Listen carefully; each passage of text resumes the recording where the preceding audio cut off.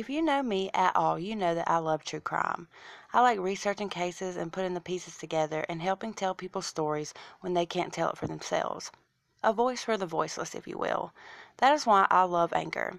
It's an easy platform in which I can share these stories with you for free.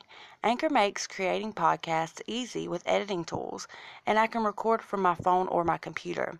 And I can make money from my podcast, in which I can donate to various causes, with no minimum listenership. It's everything I need to make my podcast in one place. Download Anchor for free at anchor.fm or go to anchor.fm to get started.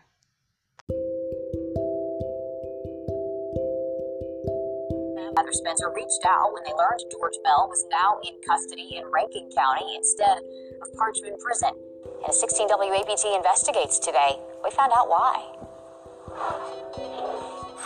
Since October, Linda Henley Francombe has been trying to find out why George Bell, the man who murdered her daughter Heather Spencer, had been moved from Parchman to Rankin County's Central Mississippi Correctional Facility, Unit 1A. That's where they put basically more or less prisoners who I guess have shown more model behavior. I don't know why someone who is in prison for life on a murder sentence would be one of the ones that was selected to be moved from Parchman. Francombe says she called MDOC, the AG, and wrote to the governor before posting on Facebook to find out why. Today, MDOC Commissioner Burl Cain gave us the answer. Inmate George Bell III took someone else's life 12 years ago, and the courts gave him a life sentence which he'll serve to the fullest.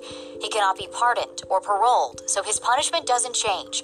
What has changed is Mr. Bell's heart through the study of Scripture and application of those lessons.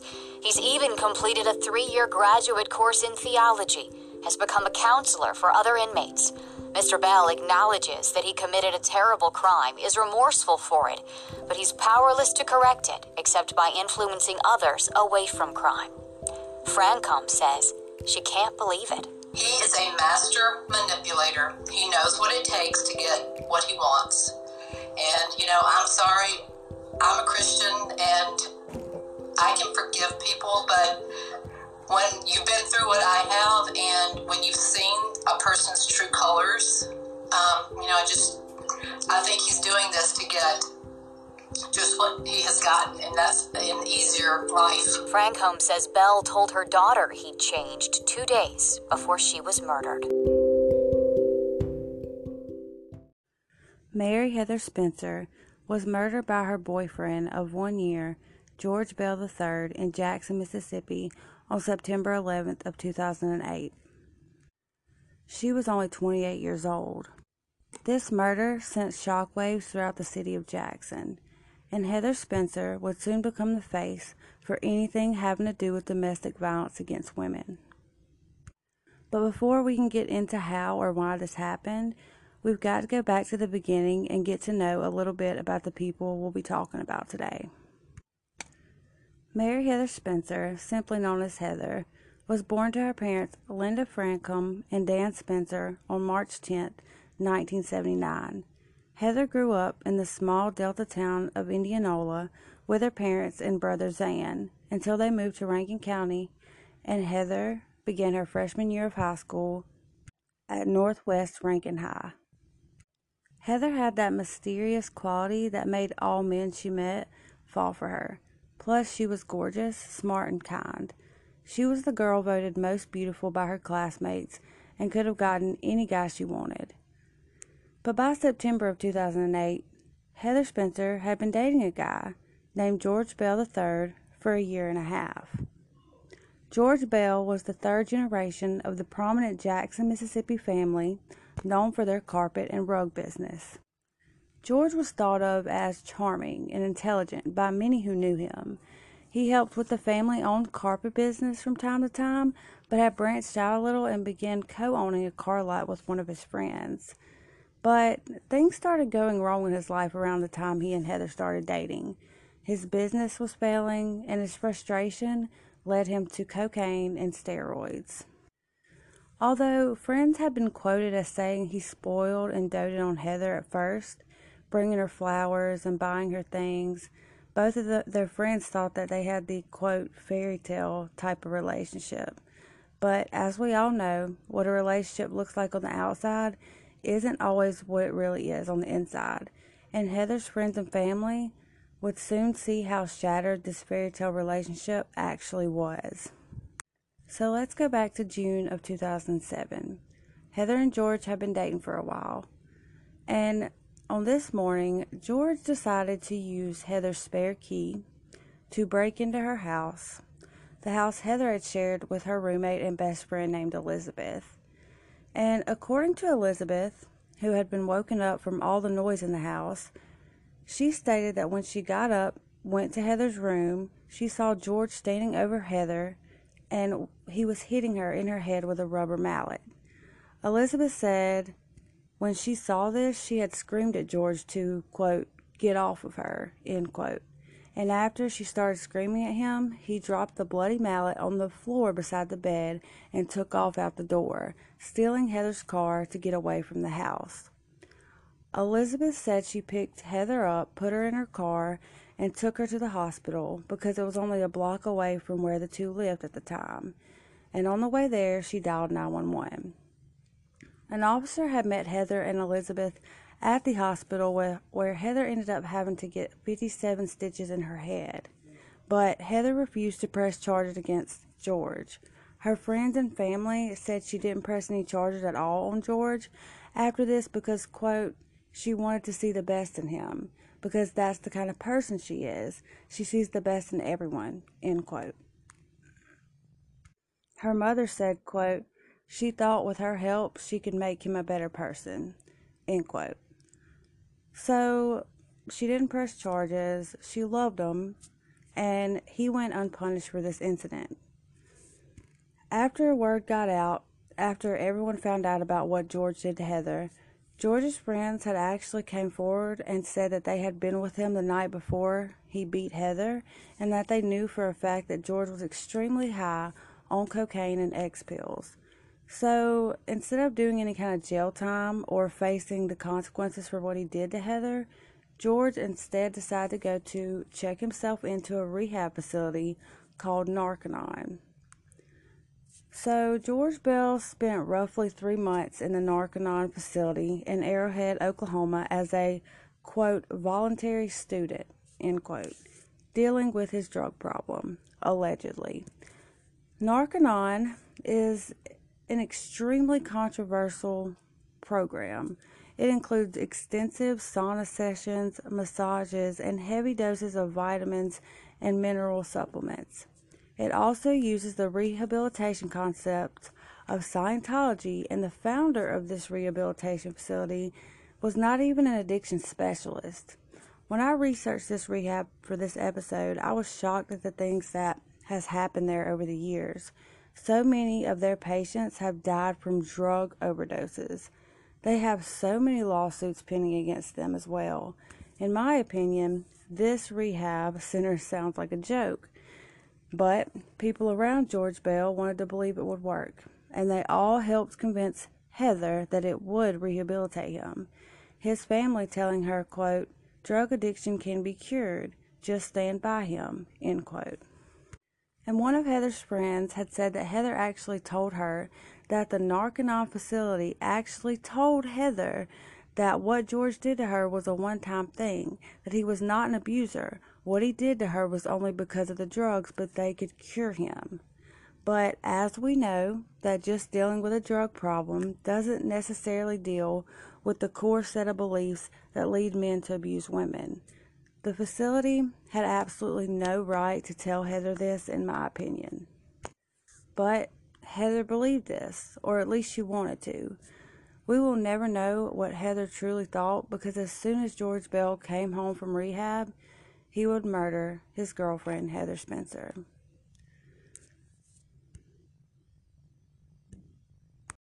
Now, while George was away in rehab, Heather did gradually convince herself, with the help of others of course, that it was the drugs that were at fault. She wanted to believe that, because she loved George, and the man she loved wouldn't do that to her sober. And she knew that he had been stressed, because she had witnessed his dealership going under. Probably because George was paying for drugs instead of paying his bills, but she figured when he got sober, things would be great between them.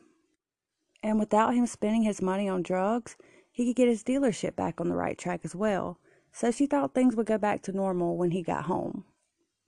Heather's friends suspected that her belief that it was the drugs and only the drugs that made George abuse her might have also had something to do with the amount of time Heather had spent with George's mother, especially while George was away in rehab.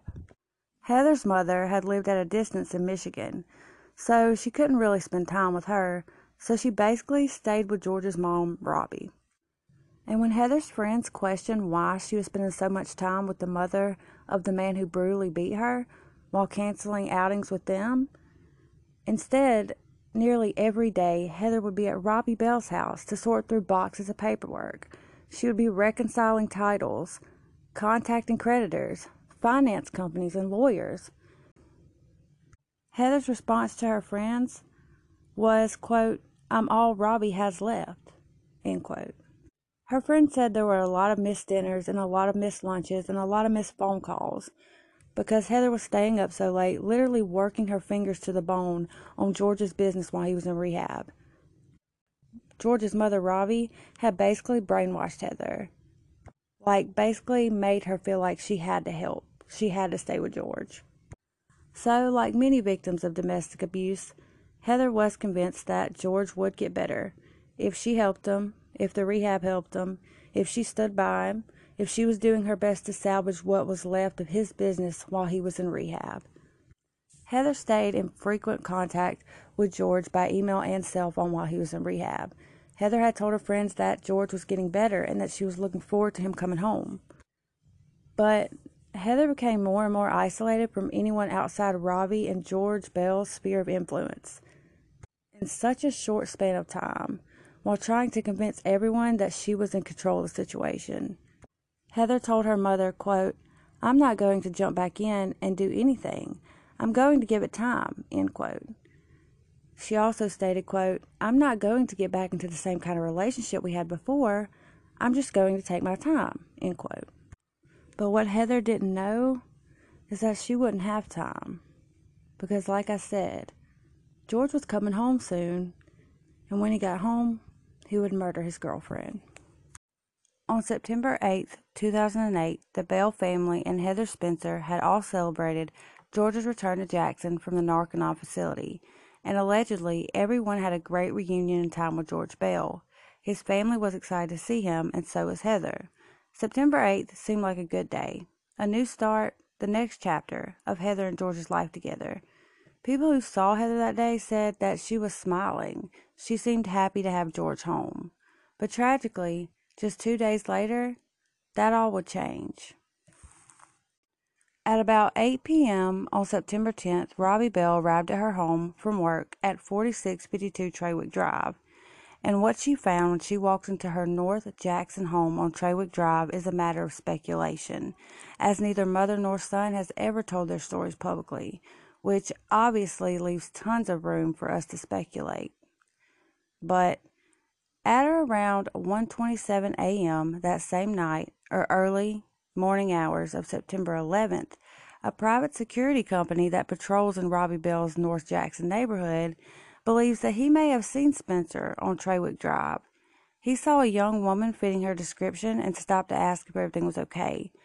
The woman was out looking for her dog, and she told the security guard that she was looking for a Jack Russell Terrier, white in color except it had a black head. The dog the woman was looking for fits the description of George Bell's dog perfectly, so it most likely was Heather.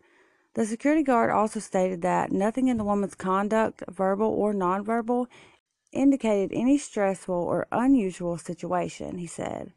Once she found the dog, he saw her return to 4652 Trawick Drive, Robbie Bell's house, and the security guard actually noted this in his activity report for that night.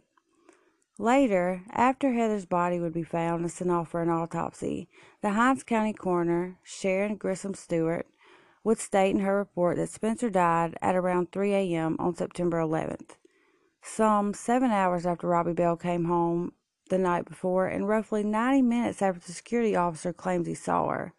The coroner also puts the time of injury at 3 a.m. So, George had murdered Heather at his mother's home between 2 and 3 on the morning of the 11th, but he wasn't done yet. By 7:30 a.m. on the 11th, George drove Heather's Camry to the home that she shared with her roommate Elizabeth. Elizabeth said she woke to the sound of her dog barking, and she looked outside and saw George Bell sitting outside of her Parkwood Place house. She knew he had just returned to Jackson 3 days before this from rehab. She said that George Bell just came in and sat on the bed, and he said he just wanted to talk. Elizabeth would later tell the police in a statement that, quote, he told me that he killed his baby, meaning Heather, and that he did a lot of coke, end quote. Elizabeth said George was agitated and acting irrationally, telling her that he had done something very bad, that he had killed the only person that he loved.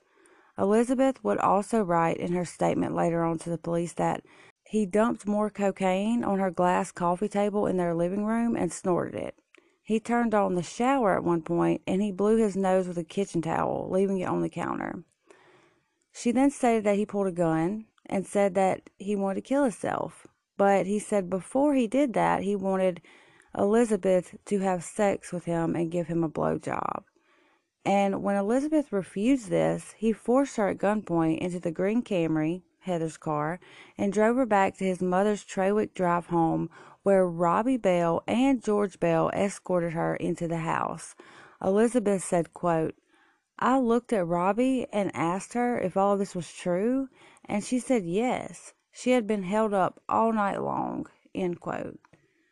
Robbie Bell had not called the police, not even while her son was away from the house. In fact, her cell phone records for the night show no calls between 7:32 p.m. on September 10th until 9:19 a.m. on September 11th, when she checked her voicemail. Whether Bell attacked Spencer before his mother came home that night or after is a matter of pure speculation, like I said, as is the question of whether Spencer was alive for any length of time after the attack, contrary to rumors. Still, questions remain about Robbie Bell's behavior that night, and why, even when Bell left the house and showed up at Elizabeth's house in her bedroom, why didn't Robbie call the police then? She never called an ambulance for Heather and never called the police. Her failure to act is morally questionable, but not every morally questionable thing is illegal. I know a lot of people hate Robbie Bell. I can't honestly say that I agree with anything that she did here either. But what she did wasn't illegal. It was not morally right, but it wasn't illegal. It wasn't a crime. So, I mean, this case could have been the kind of case that nudges the law in a new direction. Like 15 years ago, stalking charges weren't even, in place. So, I mean, things happen so laws can change. But anyways, Robbie Bell's first 2 calls on her cell phone that morning were to check her voicemail. Then at 9:49 a.m., she called her brother-in-law, James Bell, asking him to come to her house urgently. When he arrived, Robbie Bell led him through the house into the backyard. James Bell would later tell the police that, quote, I saw blood on the floor of the living room and den, end quote. His nephew, George Bell III, was in the yard behind the house with Elizabeth Hall. Someone, most likely Robbie Bell, asked him to speak with her son confidentially, in his capacity as a lawyer.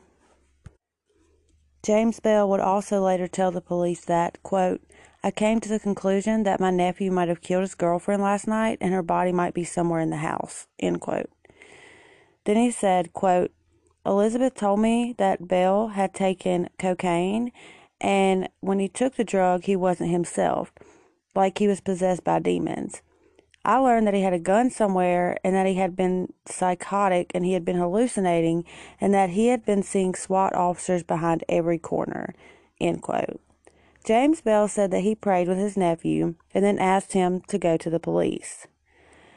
He would later tell the police officers, James Bell, that, quote, he told me that he didn't see a reason why he should be alive, end quote. He also added that both he and Robbie Bell tried to talk the young man into turning himself in, When George Bell went inside the house to use the restroom and get a drink, James Bell took the opportunity to get Elizabeth Hall away from the house. He even asked Robbie to come with them, but Robbie denied, saying, quote, she wasn't going to leave her son, end quote. So James and Elizabeth Hall leave, and while they were driving, they saw a police officer and they flagged him down. The police officer pulled over and instructed them to follow him to a Highland Village parking lot, and this is at around 10:30 a.m. in the morning. So they stopped by Java Works, and James Bell and the police officer both stepped out of their vehicles, at which point James told him, the officer, which was Sergeant Wall, what was going on. After hearing what James Bell had to say, Wall called for backup. He called on Sergeant Grant Parker, Officer H.L. Bullock, and Officer Frederick Samuel, and they converged on the location, where Sergeant Wall briefed them on what he knew. The police began strategizing on how they would approach Robbie Bell's Trawick Drive house. It was then that James Bell got another call from Robbie Bell, informing him that she and Bell had left the house. Her son was scared that the uncle, James, would call the police, she told him. And James Bell asked her, was he going to turn himself in? Is that where you guys are going? And she said, no, not yet. I'm trying to talk him into it, though. Robbie Bell told James Bell that her son wanted to get cigarettes and a drink, and that the older Bell, which is George Bell Jr., told her to meet him at the BP gas station at the corner of Northside Drive and Interstate 55 near McWillie Drive. James Bell told police officers the gist of the conversation, at which point Sergeant Wall saw Robbie Bell's 2006 Black Infiniti G35 driving west on Northside Drive. The officers followed the car to the gas station, and Parker informed the others that, quote, the white male in the vehicle, end quote, was armed, and they took up combat positions surrounding the car. Sergeant Wall could see George Bell holding a silver gun to his head, putting it in his mouth and under his chin. The gun, a .38 caliber Smith Wesson 442 Special that sells for around $600, was registered to Robbie Bell. Sergeant Parker cautiously approached the car and saw the door opening. Robbie Bell was trying to get out on the driver's side of the car, and Sergeant Parker saw that George Bell had a hold of her arm, preventing her from leaving. So Parker yelled, let go of her, to George, let her go. And after a few moments, George Bell let her loose. Parker told Robbie Bell to get the keys out of the ignition, but she didn't listen to that. Parker took the mother to his cruiser where, he wrote in his report, she called George Bell on his cell phone and handed it to the officer. So George Bell was on the phone with Sergeant Parker, and he told him that he was in the process of going to see his lawyer and turn himself in, but that he wanted to do it on his own time. The officers called for a hostage negotiator, the Jackson SWAT team, and medical personnel while evacuating the BP gas station. Lieutenant Gerald Jones, the negotiator, and the SWAT team relieved the officers and took control of the whole situation. With numerous SWAT guns trained on him, Bell held them off for nearly 4 hours, the gun pointed at his head. At one point, police gave Bell water and cigarettes. His father, George Bell Jr., arrived on the scene around 12:30 p.m. At approximately 3:15 p.m., George Bell finally put his gun down and gave up to the police. So Robbie and George were transported to police headquarters in Officer Samuel's cruiser, where George Bell was later charged with capital murder and kidnapping. So when they got to the police station and they searched Robbie and George, among George's effects was $1,178 in cash. Both of them declined to provide statements to the police. Bell admitted to Detective Jerry Shoulders at the gas station that he did have drugs in his system. He had been doing cocaine all night long and that he was exhausted. So let's talk about the crime scene for a second. So at about 11 a.m. on September 11th, while the standoff drama was just beginning at the BP gas station, Jackson Deputy Chief Brent Winstead ordered Sergeant Eric Smith to 4652 Trawick Drive to investigate. He, Lieutenant Joseph Wade, and Sergeant Alfred Cooper met Officer Donald Broom, who had already arrived at the house. The door to the 4-bedroom house wasn't locked. 2 dogs, Bell's dog and Heather Spencer's dog, met the officers at the door, and after a brief search, they found Heather's body in the bedroom to the right of the foyer. Officer Broom's statement says that the officer saw blood splatter on one of the doors in the hallway and a large area of coagulated blood on the floor, which is where crime scene investigators placed the assault. Pushing open one of 2 doors, they found a motionless body partially covered with towels, the head bloody. They saw a large flashlight, a mag flashlight, which would later be identified as the murder weapon, on the bed. When American Medical Response personnel arrived, they quickly determined that Heather Spencer was dead. Removing the towels, they saw she was wearing only a purple tank top. Crime scene officers found her white pants and panties near her body.